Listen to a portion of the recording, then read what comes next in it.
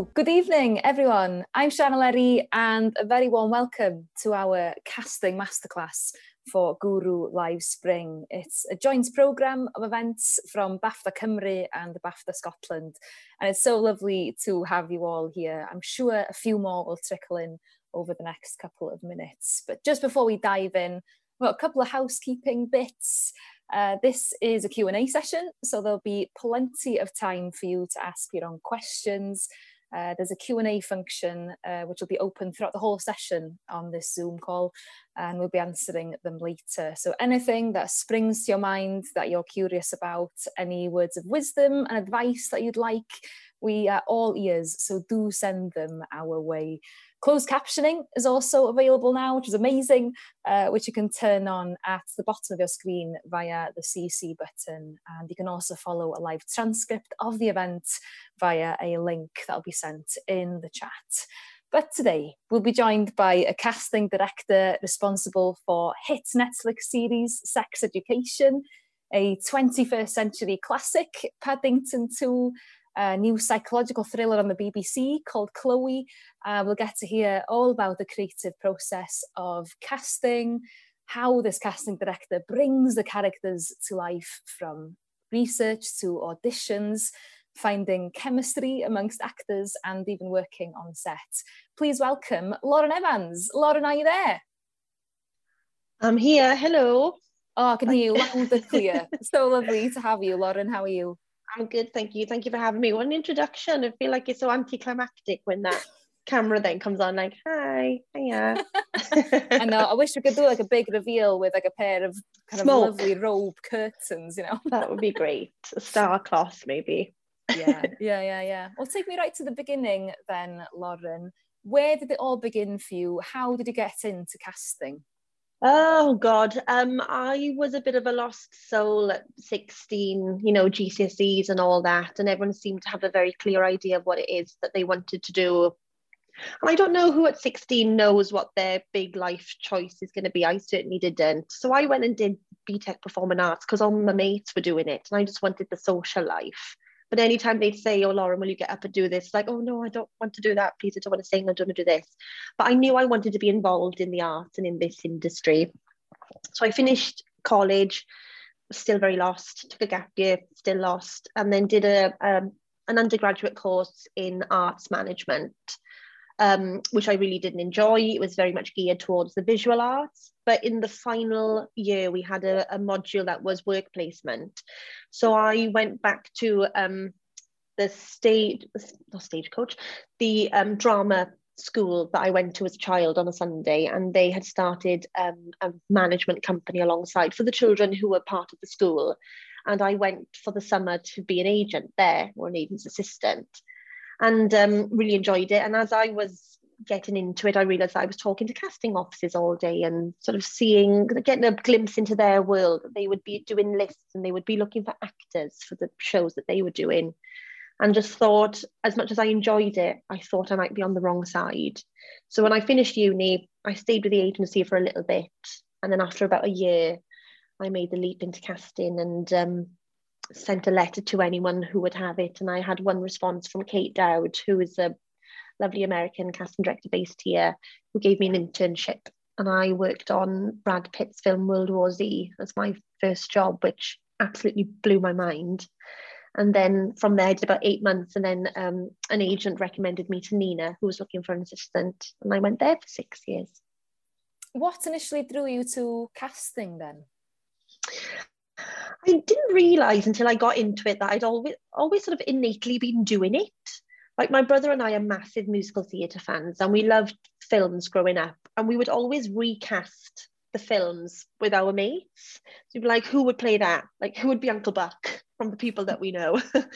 Or in Les Mis, my brother would be like, right, I'll be Valjean. Like, right, okay. And I'll be like one of the people in the pub. But who else from our mates would we cast as the main roles? And we were just always intrigued by it. And I used to watch films. My brother would be outside playing football and I would be sat in front of the TV all the time, and I would finish like a VHS and I would rewind it straight away and then I'd watch it all through again. I suppose just looking for different things to pick up, and I was always really keen to track actors in different films and be like, oh, they were in this. Like that girl was in Uncle Buck and she was also in Sleepless in Seattle. And I just sort of enjoyed tracking people's moves, I suppose. So yeah, I suppose that's why I got into it, but I didn't know how. I didn't know how to penetrate that world that seems so far out of my reach. Yeah, I think it feels, I might speak out of turn here, but as a Welsh person, it almost feels like Hollywood is so far away, you know, and think working with Brad Pitt on your first project must have felt really bizarre. Absolutely. I mean, I always thought, oh, if I got into it, I might do some running on set or some commercials or something. I never thought I would be part of a feature film production ever in any capacity. So to sort of be in London and go into work every day in this industry absolutely blew my mind. It was incredible. Yeah. So tell me a little bit about your process now then, Lauren. What attracts you to a project? Ooh, good writing, good people. I mean, the thing is that now I work on my own and I get sort of autonomy to say what I want to work on and what I don't want to. I just want to work with really nice people, mostly. I want to work on good stuff with good people. You know, life is stressful, the job is stressful, and anything we can do to sort of alleviate that by working with like-minded people who just, you know, want to do a good job is great. So that, yeah, I'm drawn to nice people who want to do good work. Aren't we all? Yes. Wouldn't life be a dream? It's the dream, yes. You mentioned there a good script. What to you makes a good script? What do you look for, or what do you find in a piece of writing where you're like, do you know what, I really want to be involved in this? What sticks out to you? I don't know. I was never really confident in my taste, especially when it comes to writing. I loved it, but I have a very basic education. And, you know, in terms of like the English language, I don't excel in any sort of writing myself. So I was always sort of fairly lacking in confidence when it comes to analysing a script and being assured in my own taste that, is this good? Is this not? And I used to send it to friends and say, like, write to friends, what do you think of this? Is this any good? And I think it might have been Sex Ed, where I read it and thought, I don't care what anyone else thinks. I think this is brilliant. It was funny. It was so Moorish. I would get through, you know, an episode in like 15 minutes because I just couldn't put it down. And that for me is enough. The same with like Chloe. I just couldn't stop and I wanted to know more. Sometimes if I know it just feels a bit hard to get through and it's a bit of a slog, I know that maybe it's not the one for me.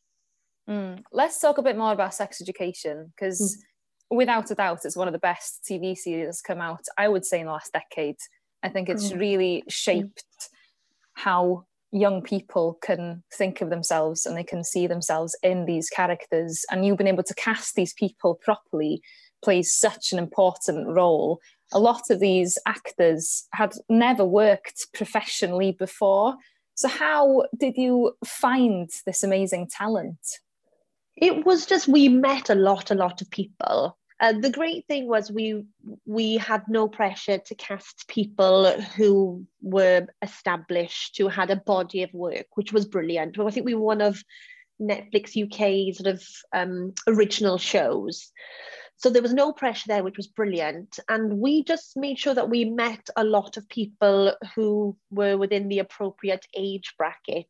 And yeah, if we saw someone that we thought was really special but not right, we remembered them for something else because it was quite a big ensemble. But it was just, yeah, making sure that we kept a very open mind and met a lot of people and were confident in our taste and our instincts and knew who we wanted to push forward, really. Yeah. And obviously having the outcome that it did after series 1, it went down so well. Did the casting process change after series 1? So now it's our series 4. Has it had to be adapted a little bit? Yeah, sort of. I mean, there's positives where you can say, I mean, the first series was all about Okay, so the show was sex education, and this is the premise, and blah blah, and trying to win people over and trying to set the scene and trying to steer people away from what they thought it might be. And season 2 onwards is great because you can say, oh, you can watch it and have a look for yourselves and then come back to me if you want to come in it. Or, people are fans of the show, which is great. But there is that fine line where you want to stay true to the original casting and you don't want to just pour all these American stars in because you can, because now people want to be in it. It's just staying true to the original tone and the style and being true to it and not going overboard with like stunt casting, as I like to call it. Yeah. So when you audition actors then, Lauren, what are some of the qualities that you're looking for? I suppose someone who has a naturalistic style of delivery, someone, I suppose, where it demands it, either they're dramatically skilled or they have comedy skills where appropriate. Sometimes it's sort of like tangible things, and then sometimes it's this ineffable quality that you can't really describe. You just know when you see it and you think, oh yes, that was it. Or someone who can maybe take you away from what appears on the page, but it still feels so right and make you reassess what you thought you were looking for. So it's always different because there's some people you love and you bring them in thinking, well, I know they're going to deliver, but they're not particularly right for that role. So it's just realizing what it is that you need for each different project. That's so interesting. So you wouldn't necessarily 100% stick to the original description from the script of the character that the director or that producer is looking for. Yeah, sometimes you might try in the first instance when you start to get the first group of people in, but those first few people that come in will really inform your thinking moving forward. You'll see things that are working and some things that aren't, and it helps tailor your thoughts then moving forward and where you might need to adjust it or where you can suggest to adjust it. We don't hold that much power, but we can certainly challenge or suggest sensitively. Yeah. Well, what's that relationship like then between obviously script writers, directors, casting directors, making sure that you do get the right person for a specific role? Yeah, it's always different. I don't know if I'm the best at navigating it yet. It's all very much a learning process. But there's some directors, producers, writers who are more collaborative than others. There are some who are really open-minded and like to be introduced to new people. There are some people that aren't and really like the people they like. So it's all about, I think they really set the scene and they set the tone and you very quickly learn to adapt your way of working. Yeah. Can I, for a moment, be like a fly on the wall in an audition room? I am not a thespian, so I don't know how casting processes work. So can you talk me through what it's like the second the actor walks into the room? What's like, how is the session run? Yeah, well, I feel like post-COVID is slightly different to pre-COVID, where it was like this, and it was probably awful, actors probably hated it, but it was like this well-oiled machine where you'd have, a group of, a period of time booked at a studio in central London, and you'd have these appointments where you'd have all these actors coming in for different parts, and it would be fairly swift, in, deliver, thank you very much, wonderful, next person in. But I think since COVID, we all need a bit more time to adjust and get back into it and back into the swing of things. So we have a bit more time now, which is quite nice. We all get to sit down and talk to one another as sort of person to person first, and then we can get into it and get into, the work of it all. So someone will come in, take a seat, and my camera will be set up and I'll have all my scenes behind me, and we'll just chat through. First of all, I'll ask if they've got any questions about the role or the project, because nowadays they get so little context with NDAs and scripts that aren't sent and limited scenes. So I'll try to arm them with as much information as I possibly can to enable them to do their best work. And then we'll put the camera on, we'll do a couple of takes, we'll do a few with some direction, and then that'll be it. Yeah. And I've tried to create a fairly relaxed environment, because who wants to come in and feel like, oh God, what is this? Well, It's so unnatural. Yeah. Do you feel like it's a responsibility for yourself as a casting director to put these actors at ease? And is there anything that you do if you see someone visibly quite nervous because I think maybe they're really determined to get the role, or maybe it's their first audition in a long time after a series of rejections and they're feeling a little bit downhearted? How do you pick them up? I usually probably just moan at them and they feel worse for me than they do themselves usually. But I suppose it's just trying to make, and I think it's a sort of common misconception where actors sometimes feel like we're against them rather than with them, working together to get something really good. So I suppose it's just trying to be open and feel like it's back and forth rather than me just saying, this is what I want, you give me this type of thing. And just, I suppose, first of all, to connect on a human level, to be like, well, this is weird, isn't it? Back in the room. Can we shake hands? That would be great. And just to, I suppose, ease in on that level now. We've got that added layer of everything that's going on. But just try to make people forget that this is almost like an audition interview type thing, and it's more of like a workshop space, I suppose. Yeah. And what happens if you get an actor in where you really like them as a person, and just they're not quite hitting the mark? Do you then direct them a little bit to go in the direction that you'd want to see them at their full potential for this role? Oh, absolutely. I never want them to leave until I can get that, especially if I'm really rooting for them. I'm like, come on, we're nearly there. But yeah, I try to give direction, but as you can tell, I'm a massive waffler. And I'll go around the houses and I'm like, did any of that make sense? Probably didn't, did it? Which is why I'm not getting the performance. But yeah, I'll try as many times as I can. If I feel that we're almost there, I'll keep going. But yeah, I mean, ultimately, we're never looking for the finished product, but we're looking for, to showcase something as close to what's written. If you're casting for a TV or film or a short series or anything of that ilk, and you've got two romantic leads that you're auditioning, how do you suss out that chemistry? Because I think us as kind of TV watchers and observers, we can see the sparks flying on screen, but that's obviously very edited down and very tailored. How do you find that in the room? It's really interesting. We did so many chemistry reads for Sex Ed season 1, and we've done them since, really, because it's a relationship show, so they have to have chemistry. And we brought in lots of different combinations in season 1. So Emma Mackey came in, I think, with Kida, maybe another Jackson option, and lots of different combinations came in. And you just try, I mean, you can tell not only in the scene where there's either a really nice flow, they seem comfortable in one another's company, like physically. You can also tell that once you stop the camera, and you can tell the way they talk to one another, how at ease they are. That's also really telling. We also did chemistry reads on Zoom during lockdown for season 3, which also really worked. You can just tell there's a focus, and then they seem drawn to one another, and it's quite exposing when you have everyone's faces up, probably more so than when you're in a room together where they're looking and you get sort of profile. But it's really interesting just to watch everyone's faces looking to the camera at one another. But yeah, I think you can sort of feel it's like a palpable thing.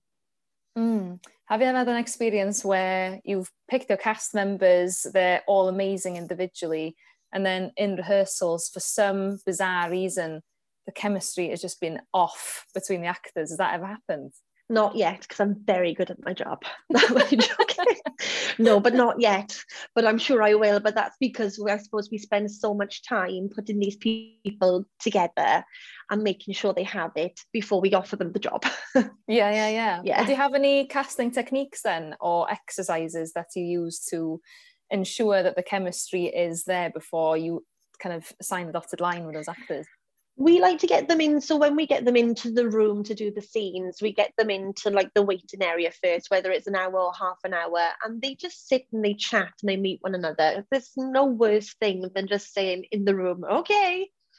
here's your love interest, off you go. I mean, it's so unnatural. So we try to get them chatting and comfortable with one another before they go in, especially when we went on to season 2 and 3.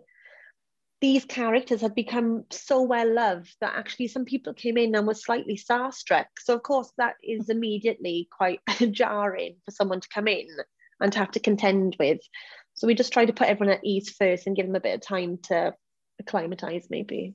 Yeah. In contrast with Sex Ed then, Paddington Bear 2, which you worked on, I honestly, I love that film so much. It's so wonderful. It featured a pretty star-studded cast, you know, loads of well-known faces. You had Hugh Grant, Julie Walters, Jim Broadbent was in it as well, wasn't he?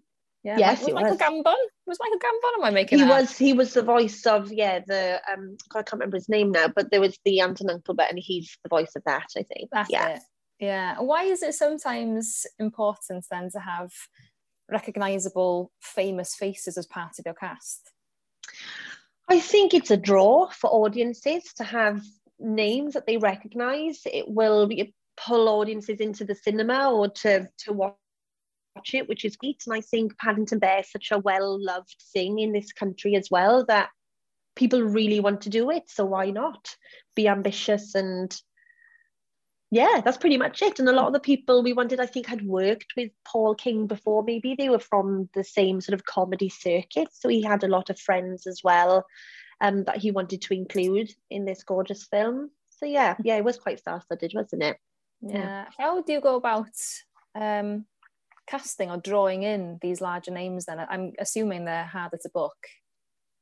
Yeah, well, you'd be surprised actually. It all depends. It's depending on the role, and sometimes it's good to say, oh well, we've got so and so in it, so do you want to come and play with them? And if it's like a nice small condensed period because it's a guest role or a cameo and stuff, that can also be appealing. But I mean, Paddington, everyone loved the first film, so getting people in for the second one wasn't really that hard.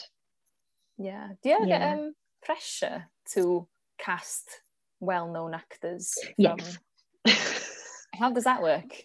I mean, I don't know. It's great because sometimes I think since Sex Ed, a lot of stuff I work on, we're really encouraged to find a lot of young cast and a lot of new people. But there will always be that push to bring in someone with profile. I suppose because it might be a good marketing push, maybe. It will be good to put on the poster.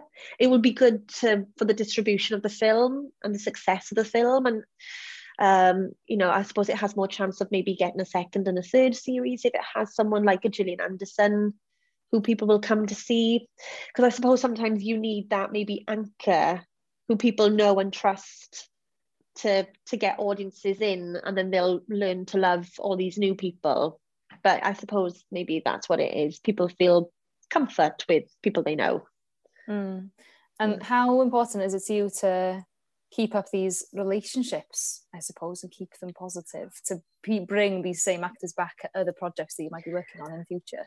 Yeah, it's really important because it's great to have actors that you know are really good and solid and reliable and brilliant, and it's great to help guide their careers. People like Alistair Petrie has an astonishing career and always has, but Sex Ed has sort of elevated that to another level, which is brilliant. And if I can help in any way facilitate that I'm thrilled. But it's also as nice as it is to have those relationships where you do bring in the same people, it's also really nice to give new people an opportunity, which is the balance that I'm trying to strike. It's a work in progress. What's the most rewarding thing about your job, Lauren? I suppose it's giving them the opportunity and then it happening. We love to do the calls. The job is yours. And the reaction is brilliant. Like we did it last week for this guy that came in probably about 5 times for a series. And the agent cried, and then she called us back and she said, he's just cried and he's been waiting for this opportunity. We're like, we know. And it's so lovely just to be able to offer that. And I suppose it's, you know, the crux of it is you're giving someone maybe some financial stability. And then on the flip side, it's like, you know, they're getting to do the job of their dreams and they got the role they want. But yeah, I think that's the most rewarding part of it. How long can it take sometimes to find the right actor for the role that you're casting? Does it vary from job to job? Yeah, you can see maybe 3 people for a role and they're like, yes. And then there was one part we did on Willow. Oh my God, it took us 6 months. And we looked across the globe. And it was so funny because it was the first guy we put up on the casting site. But yeah, we did about 6 months search. It was painful. Wow. Oh my gosh. I know, isn't Warwick Davis a part of this film? Have you casted him for this? Yeah, so Warwick's part of it, but Warwick was attached to it. I think he'd been having chats with the execs for a while. So when I came on board, he was already there. Oh, brilliant. So there was no kind of persuasion on your end to kind of draw him back in? No, I think if he wasn't doing it, there would be no sequel. He's the guy. Yeah. Is there pressure when you're casting for a sequel like that and keep the essence of it, I suppose?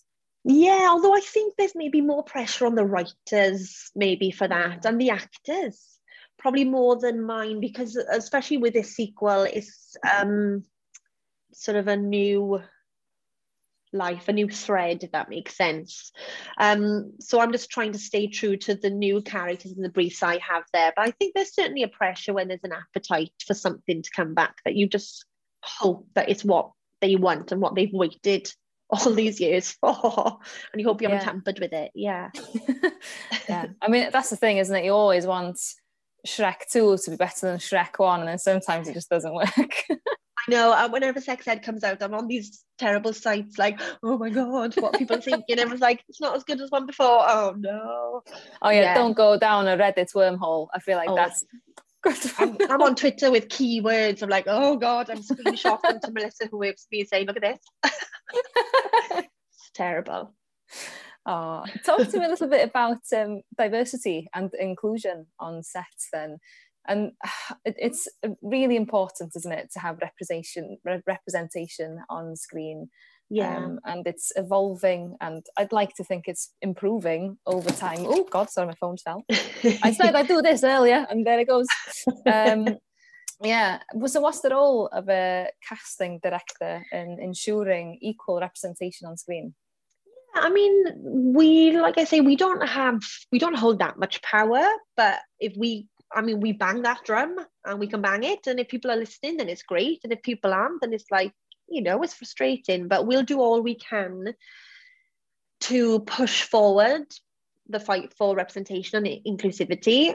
And for us specifically as a casting office, we always try to seek out those from underrepresented groups rather than wait for them to be suggested, because it's not necessarily them with the theatrical agents and stuff. So we try to look further afield and throw that net a little bit wider, whether that's going to social media or just doing our own research, and try to build on those databases rather than being complacent, thinking, oh, well, if they're out there and they're interested, they'll be suggested. So I suppose it's that, but we do try to challenge a lot of the time and say, well, what about this role, and could we open this up, and then present. What we tend to do is present it sometimes in a visual way to say, what about changing this up, and presenting a paradigm if we're not penetrating that and the conversation's not going the way that it should. But it is improving. It's just more needs to be done all the time. Yeah, and I feel like authenticity, I suppose, in casting, whether that's a sense of place or a sense of genuine identity, that's casting a Welsh person in a Welsh role, or someone who's non-binary, that is a non-binary actor as well. Yeah, I mean, that's really important to us. So when we were casting Cal in season 3, we only saw non-binary binary actors, and now we're looking for 2 trans characters. We're only meeting trans actors. When it comes to casting, a Welsh person, for example, we're doing an episode of something at the moment and it's all based in Wales and the main protagonist is Welsh. And at one point they suggested that we would cast someone to play Welsh. And I was like, no. I think if you want to cast around for the other ensemble, I understand that. Look at Save the Cinema or look at Pride, and that's great because you've got vast ensembles and you do need to look further afield. And I would never want to pigeonhole Welsh people thinking that they couldn't do other accents. But when it comes to people from, marginalised communities and underrepresented groups, then I think authenticity is the only way forward. Yeah, absolutely. And it also makes you feel seen, seeing someone else like you on screen and seeing how well that they've done and see, do you know what, it's actually not that out of reach. Absolutely. And it's so important. And especially when it comes to things like sex ed, where it's a young adult show and it's people in their sort of formative years and all that, it's really important to feel seen. So we try to do that as best we can. Let's touch on showcases. Do you attend them? How do you find the next big actor? Yeah, I did go to them pre-pandemic.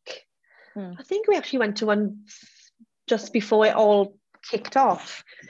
And then since I had a baby during lockdown, so I've not been physically to as many, but we've been watching them online. But also what we rely on is a lot of the agents to tell us who they're taking on and who are really good, because showcases are great and I do enjoy them and I understand they serve a purpose, but sometimes it's tricky because the pieces that they pick sometimes don't feel hugely appropriate maybe for their casting.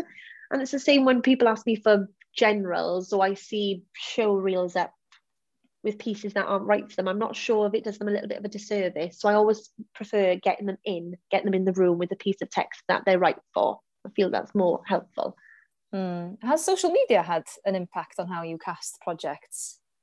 Yeah, I mean, we don't really use it for all briefs, but we do use it if we have a very difficult brief. During lockdown, we had to find a Nigerian grandmother in her 70s, 80s to play Eric's grandmother in sex ed. And we had no suggestions on Twitter at all. Not Twitter, on Spotlight at all. No one with the theatrical agencies. So we put it out on Twitter. We had 2 suggestions and one was amazing. Perfect. Wow, really? So it does pay to branch out and try and find people. And she'd never acted a day in her life. And she was just a superstar and she loved it. And I think her daughter had some sort of TikTok account and that's how she found it. And the word had spread and we were very lucky that it's sex ed and it has a following. So people are sharing it left, right and centre. But yeah, it has had a really positive impact. And with our recent sex ed search for the new trans characters, we put it on Twitter and that's been incredible. How do you know that that person is the right person for the job then? If they've never acted a day in their life, if this lady was in her 70s, it was never something that she pursued, let alone would say, yeah, I'll do that. That sounds like fun. How would you know as a casting director they can do it? Yeah, well, she sent us a tape and she'd never done a self-tape before. And you just notice a quality in there where you think, actually, this is brilliant. She was just very calm and I had a wonderful sort of authoritative quality, which is certainly what we needed. She was the right age and she was funny. She was really funny and very subtly funny. We just couldn't believe it. Where, I mean, if it was me sending a tape and I'd never acted a day in my life, it would be like the Eisteddfod. I mean, I'd be all over the place. But she obviously just had some very natural quality that hadn't been discovered. So I hope now that she get some sort of big Hollywood film because she deserves it. Yeah, so I suppose it pays to kind of take big risks a lot of the time, doesn't it? Because in this instance, it has paid off. Yeah, absolutely. Yeah. What are some of your top tips, Lauren, for any filmmakers new on the scene that have a limited budget and maybe need to cast the film themselves? Call out lots of favours. Don't burn any don't burn any bridges. I've done a lot of shorts for free, for beer, for gin. That's how I used to get paid, and I still love it. And those people now have gone on to be directors on, BBC projects, films. So it's all about making relationships and stuff. And I suppose it's just finding like-minded people and building your own network of friends who you can call on to say, oh, do you mind helping me out with this? Please, can I just get a list from you and blah, blah, blah, because you'll all be the next generation of filmmakers. And when working on different types of output, whether that is a TV series, whether it's feature films, whether it's shorts, as you just mentioned, does the type of production affect the way that you cast? Yeah, it really does. I did a theatre show for the first time, when was it? Last year. We did the transfer of The Ocean at the End of the Lane from the National Theatre into the West End. And I'd never done theatre before. And it's really different. You're always in with the director, which is really cool, because we tend to, in film and TV, start off alone for the first couple of rounds. And as we get towards the end, then we bring in the director. And they would really take the time with it. It'd be one-on-one, and they'd start to sort of unpick the script and everything there and then. I was like, oh, this is nice. And give one another time. But also the director would be looking for different attributes in an actor. Had they trained? Did they know how to project their voice? Had they worked in theatre before? And these were qualities that they didn't really want to compromise on. So sometimes bringing in complete unknowns with no credits or no voice training wasn't necessarily the way to go. So it was just about adapting it. So it was really interesting, a very different way to work, but yeah, a good learning curve. Do you come across any particular casting specific challenges very often? As in roles and things, or any kind of hoops that you feel like you have to jump through just to make sure that you get the right person for the right job? Oh God, yeah. I suppose it's always you never quite know how to pitch it. Some people want to be wooed, which is great, and you'll have to find a way there. I don't know, it's all case by case, if that makes sense. I mean, we don't have to jump through too many hoops. Sometimes it is playing a game, whether you send nice notes from the director, whether you take someone out, whether you go and see their show first and then offer them something. There's different ways of going about it. But what we try to do is sort of preserve our relationships with all the agents so that we have a really nice, honest back and forth and can talk honestly and say, would your client like to do this, and blah blah blah. It's very important to sort of keep those, because you get to coin in a lot of favors and have open, candid conversations with them. So if you could give one golden piece of advice that you would give yourself when you first started working in the casting world, maybe a bump in the road that you faced and something you figured out along the way, what would it be?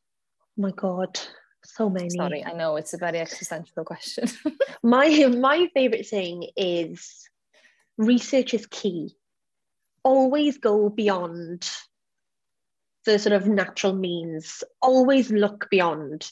I'm forever, and I'm sure my office hate me, I'm always like, Melissa, can we have a look at, whether it's like new up and coming American actors, or we try to cover a lot of different TV shows. Like I might watch something that I might not necessarily watch because it's not, a genre I like, or, I've heard mixed reviews about it.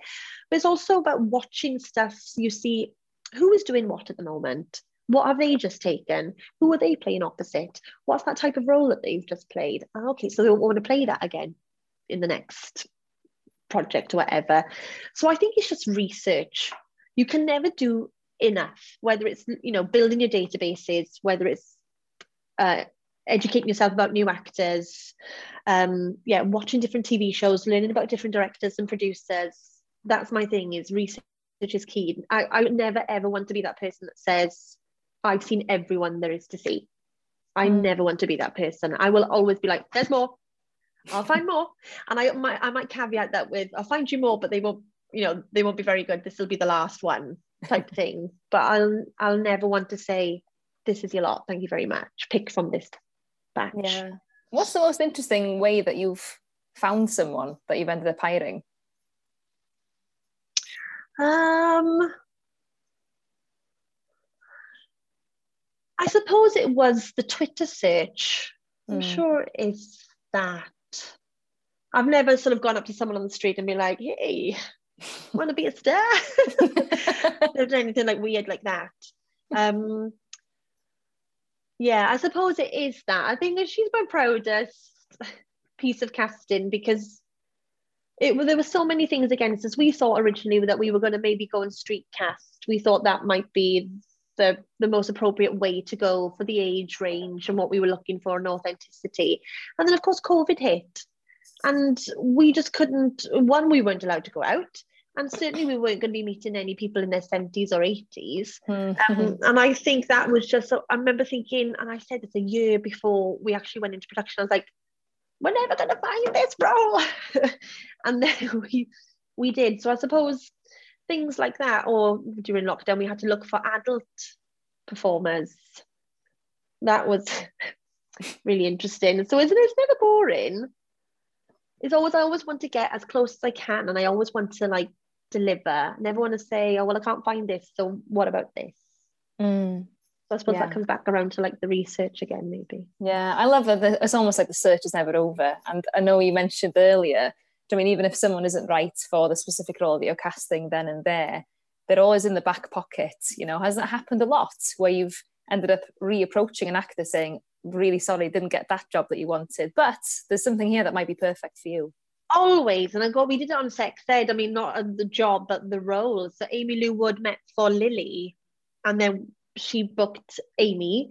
And then Trish, who plays Ola, met for like 3 roles and then booked that. So it's just finding someone thinking, oh God, I love their quality, but that's not quite right. And then let's just keep them in mind. And you're like, oh, this one's just come up, great.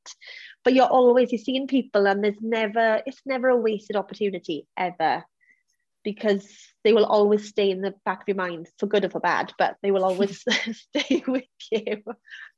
That's a good point, actually. You don't have to name and shame here, obviously, but has anyone ever taken you by surprise where you thought, oh God, no, they really just didn't have it at all, and then you've seen them a couple of months, couple of years later for something different, and they completely knock it out the park?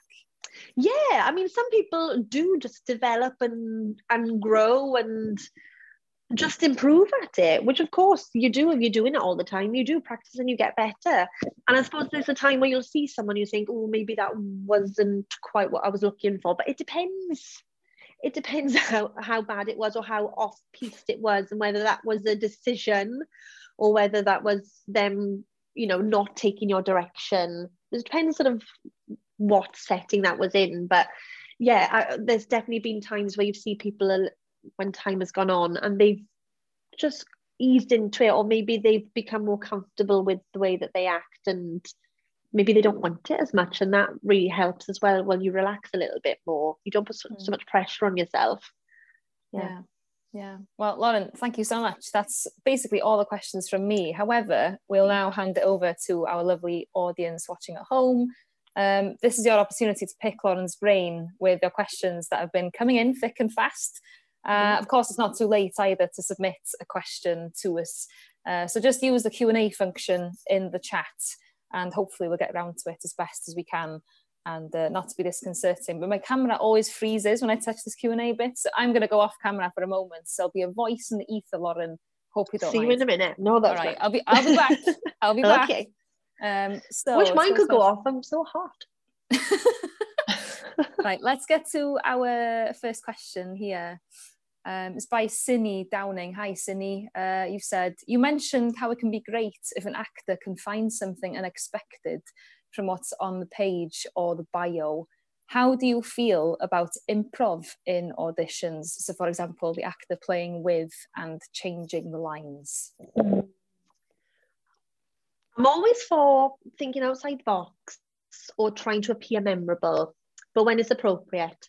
And I think that's probably a good question to ask in the room, because it all depends on who the writer is. There are some people who really enjoy actors slightly, going off slightly, and maybe doing a bit of improv. But there are some writers who want it word for word. So that's a really good question to ask in the room. I'm always up for it if people stay true to the tone of the piece and the character, and it doesn't go off into its own world.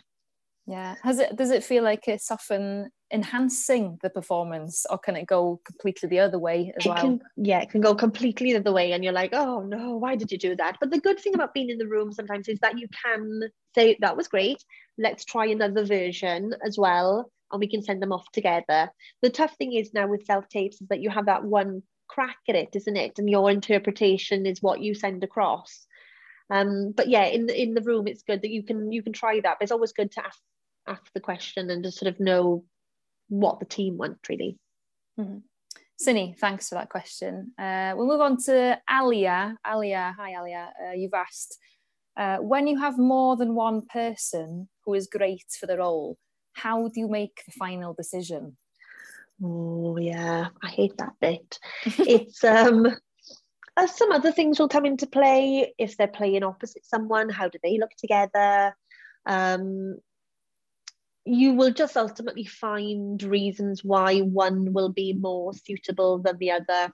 And you just have to bite the bullet and just pick. It's really tough. It all depends on the actual project and ultimately what it is you need them to do.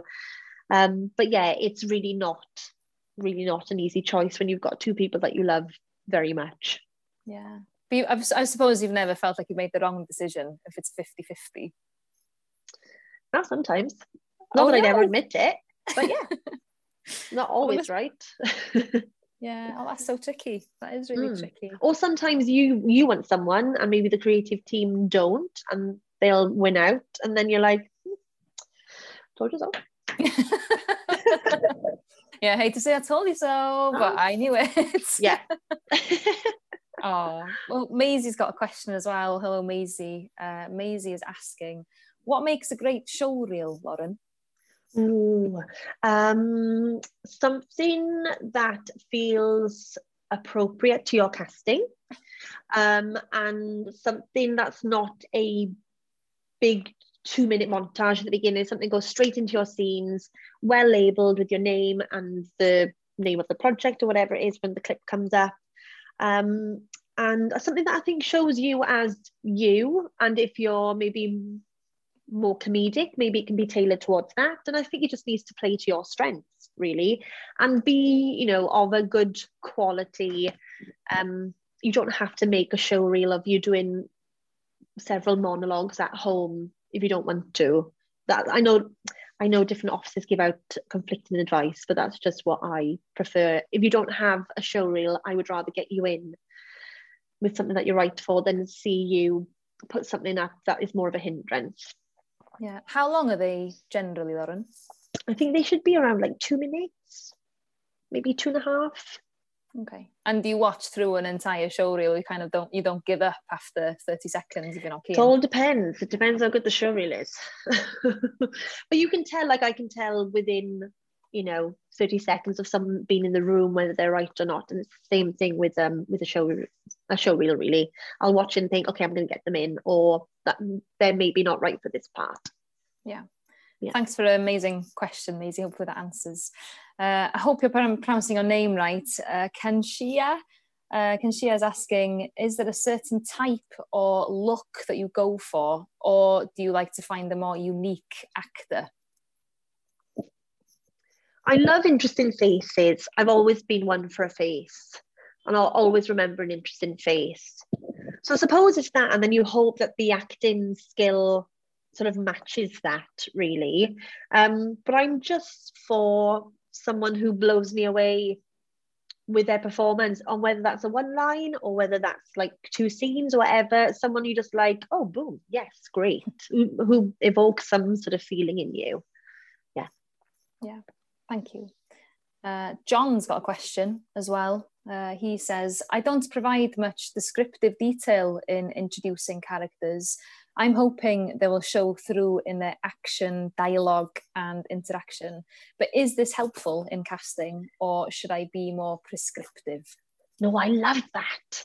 Funnily enough, I was in a meeting the other day with writers, and the director was next to me, and they they mentioned a character, and they gave me all the descriptive things of it, and the director said, "Oh, Evans loves this," because and sort of rolled his eyes, and because I think it feels so limiting, and if you open it up, then the possibilities are sort of, endless, rather than saying, "I think this is what it should be," but it doesn't actually feed into the narrative, so it could actually be anything. So that's what I prefer. I think it just gives you a bit more freedom to look, rather than saying, "Oh, actually, putting things there that just feels slightly limiting," maybe. Yeah. And I suppose there has to be an open dialogue then as well, in making sure that you're both on an open page, right? Yes, absolutely. I think that's a good catalyst for discussion. If there's nothing much there, then when you have your first meeting, you can say, "Okay, so what were your thoughts here?" And it's an open dialogue, and to say, "Okay, well, I was thinking this," and then you can keep that in your mind. But actually, when you send it out then to actors, if you do veer away, they're thinking, "Well, that's not me in the script," and then it has to be changed anyway. So yeah, that's always a tricky thing when I'm asking people to take descriptive things out, because maybe I've thrown the net a bit wider, and trying to, just explore my own little avenue, that I need them to remove it. So I'd say keep it off. Yeah. Oh, thanks for your question, John. There's another here. Bear in mind as well, if you're listening or watching and you have a question for Lauren that hasn't already been answered and it's really bugging you, then please do send them through. We have another 7 minutes, so plenty of time to squeeze you in. We've got an anonymous question here, Lauren. They said, how long would you say it takes to become an associate casting director? Oh, Melissa, is that you? Is that Melissa who works with me? I bet it is. She is an associate. I don't know. So I worked at Nina's for 6 years, and I became an associate after maybe 3 years. It all depends on what office you work in, and how many projects you work on, and the role you take on those projects, maybe. Because I think an associate's role is to be able to take the project from beginning to end, and essentially sort of do it with, the casting director maybe overseeing it, but essentially do the job. So I don't know, maybe 3 to 4 years, but again, depending on whether you've had solid work in offices, or where, I'm not sure if it's been like, if it's sporadic, it might be different. But yeah, I'd say that's probably I don't know. That's what mine was anyway. Yeah. We've got a similar question here, actually. We'll get it as well. When did you start your own office, Lauren? How was that as a transition from assistant to heading your own space?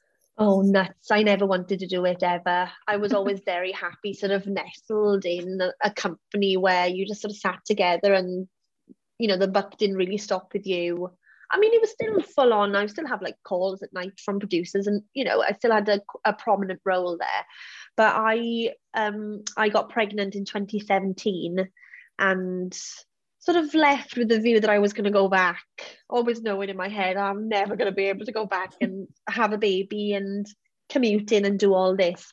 And I was so lucky that I'd worked with 11 Film on a docu-series while I was pregnant, and they sent me an email, "What are you up to?" I was like, "Well, just had a baby. What are you doing?"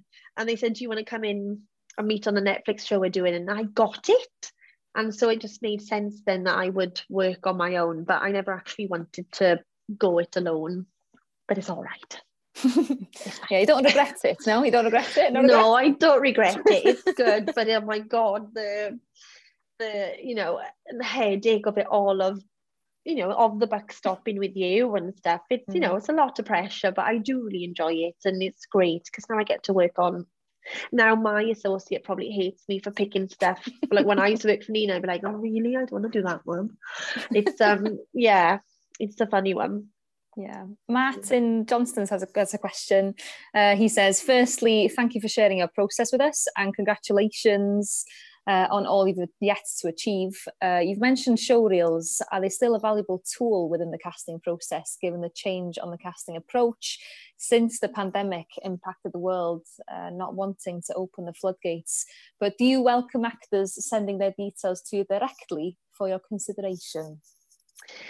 Yes, so showreels, yes, definitely. Like I said, if it feels appropriate for you and it's good quality, absolutely. But if you're just putting a mishmash together of things that you think because you want to have something there, but you don't actually feel like it's the right material, then just, I think, hold a beat and wait until you get stuff that you're you're happy with. But in terms of, what was the last bit of the question? I've just lost it. Oh my God, my head has gone, it's mush. What was the second bit of that question? Can actors send their details to you directly? Sorry, oh my God, I'm terrible. Yes, absolutely. I don't think it ever hurts to say, hello, I'm available, here's all my stuff, please do consider me. But when it tips over into that more inappropriate email is when I've had a couple of times the last couple of weeks. People email and say, oh, hello, you've not come back to me. I wanted to schedule a meeting with you and I'm free next Tuesday, Wednesday, Thursday. Let me know what works for you. And of course, I'd love to sit and chat all day with actors, absolutely. But because of work, I can't. And I'll, like we say, we log everyone as they come in and always sort of sits there, and we'll definitely be in touch if something comes up, but we can't just go out and have generals, and sort of presumptuous emails tend to maybe fall a bit flat. Maybe. Yeah. I've got a question here from Harriet. We'll try and squeeze in as many as you can in the last 2 minutes. But Harriet says, as a young student trying to get into film school, what's the best way to start my journey as a casting director? Oh, well, I know that there's not many courses for actual casting apart from that new one at the NFTS, which I think is supposed to be really, really brilliant. So definitely everyone go to that. But I think in terms of like, if you want to go and study film at university or anything like that, absolutely do. But this is like a learn on the job kind of thing. And I suppose just, get into it whenever you can. And please do drop me a line if you're ever looking to get into casting or want some experience, or and that's what we encourage really for new young casters. Just to apply to offices and say, do you have any work? Can I come in? Can I do some shadowing? And it's that job where you sort of just tend to learn as you go, I think. Oh, thank you. We've got time for one more, I'm afraid. It's anonymous. They've said, when casting kids or youth, have you ever found that you have to recast because of growth spurts or puberty? So when shooting isn't scheduled for another 6 to 12 months? No, I haven't actually. Oh God, no. That would be tough. But I've not done anything that has had, I suppose, many people under, because sex ed, everyone's 18 and over, which is good. But yes, I'm sure there will come a day where you cast someone and you auction them for like 10 years, as they love to do. And then you're like, whoops, she's now taller than the lead actress. And I don't know, how all that goes. But God, when you say stuff like that, it makes you think, oh, what a bloody terrible industry, isn't it? You give with one hand, you take with the other. Yeah, I'm going to come back now to the screen. But I'm this hour's absolutely flown. Sadly, that's all we have time for. But thank you so much to everyone at home for all your amazing questions and your company, for tuning in to the Casting Masterclass. Of course, Lauren, massive thank you to you for making this session possible. Not at all. Thank you. It's been great to chat.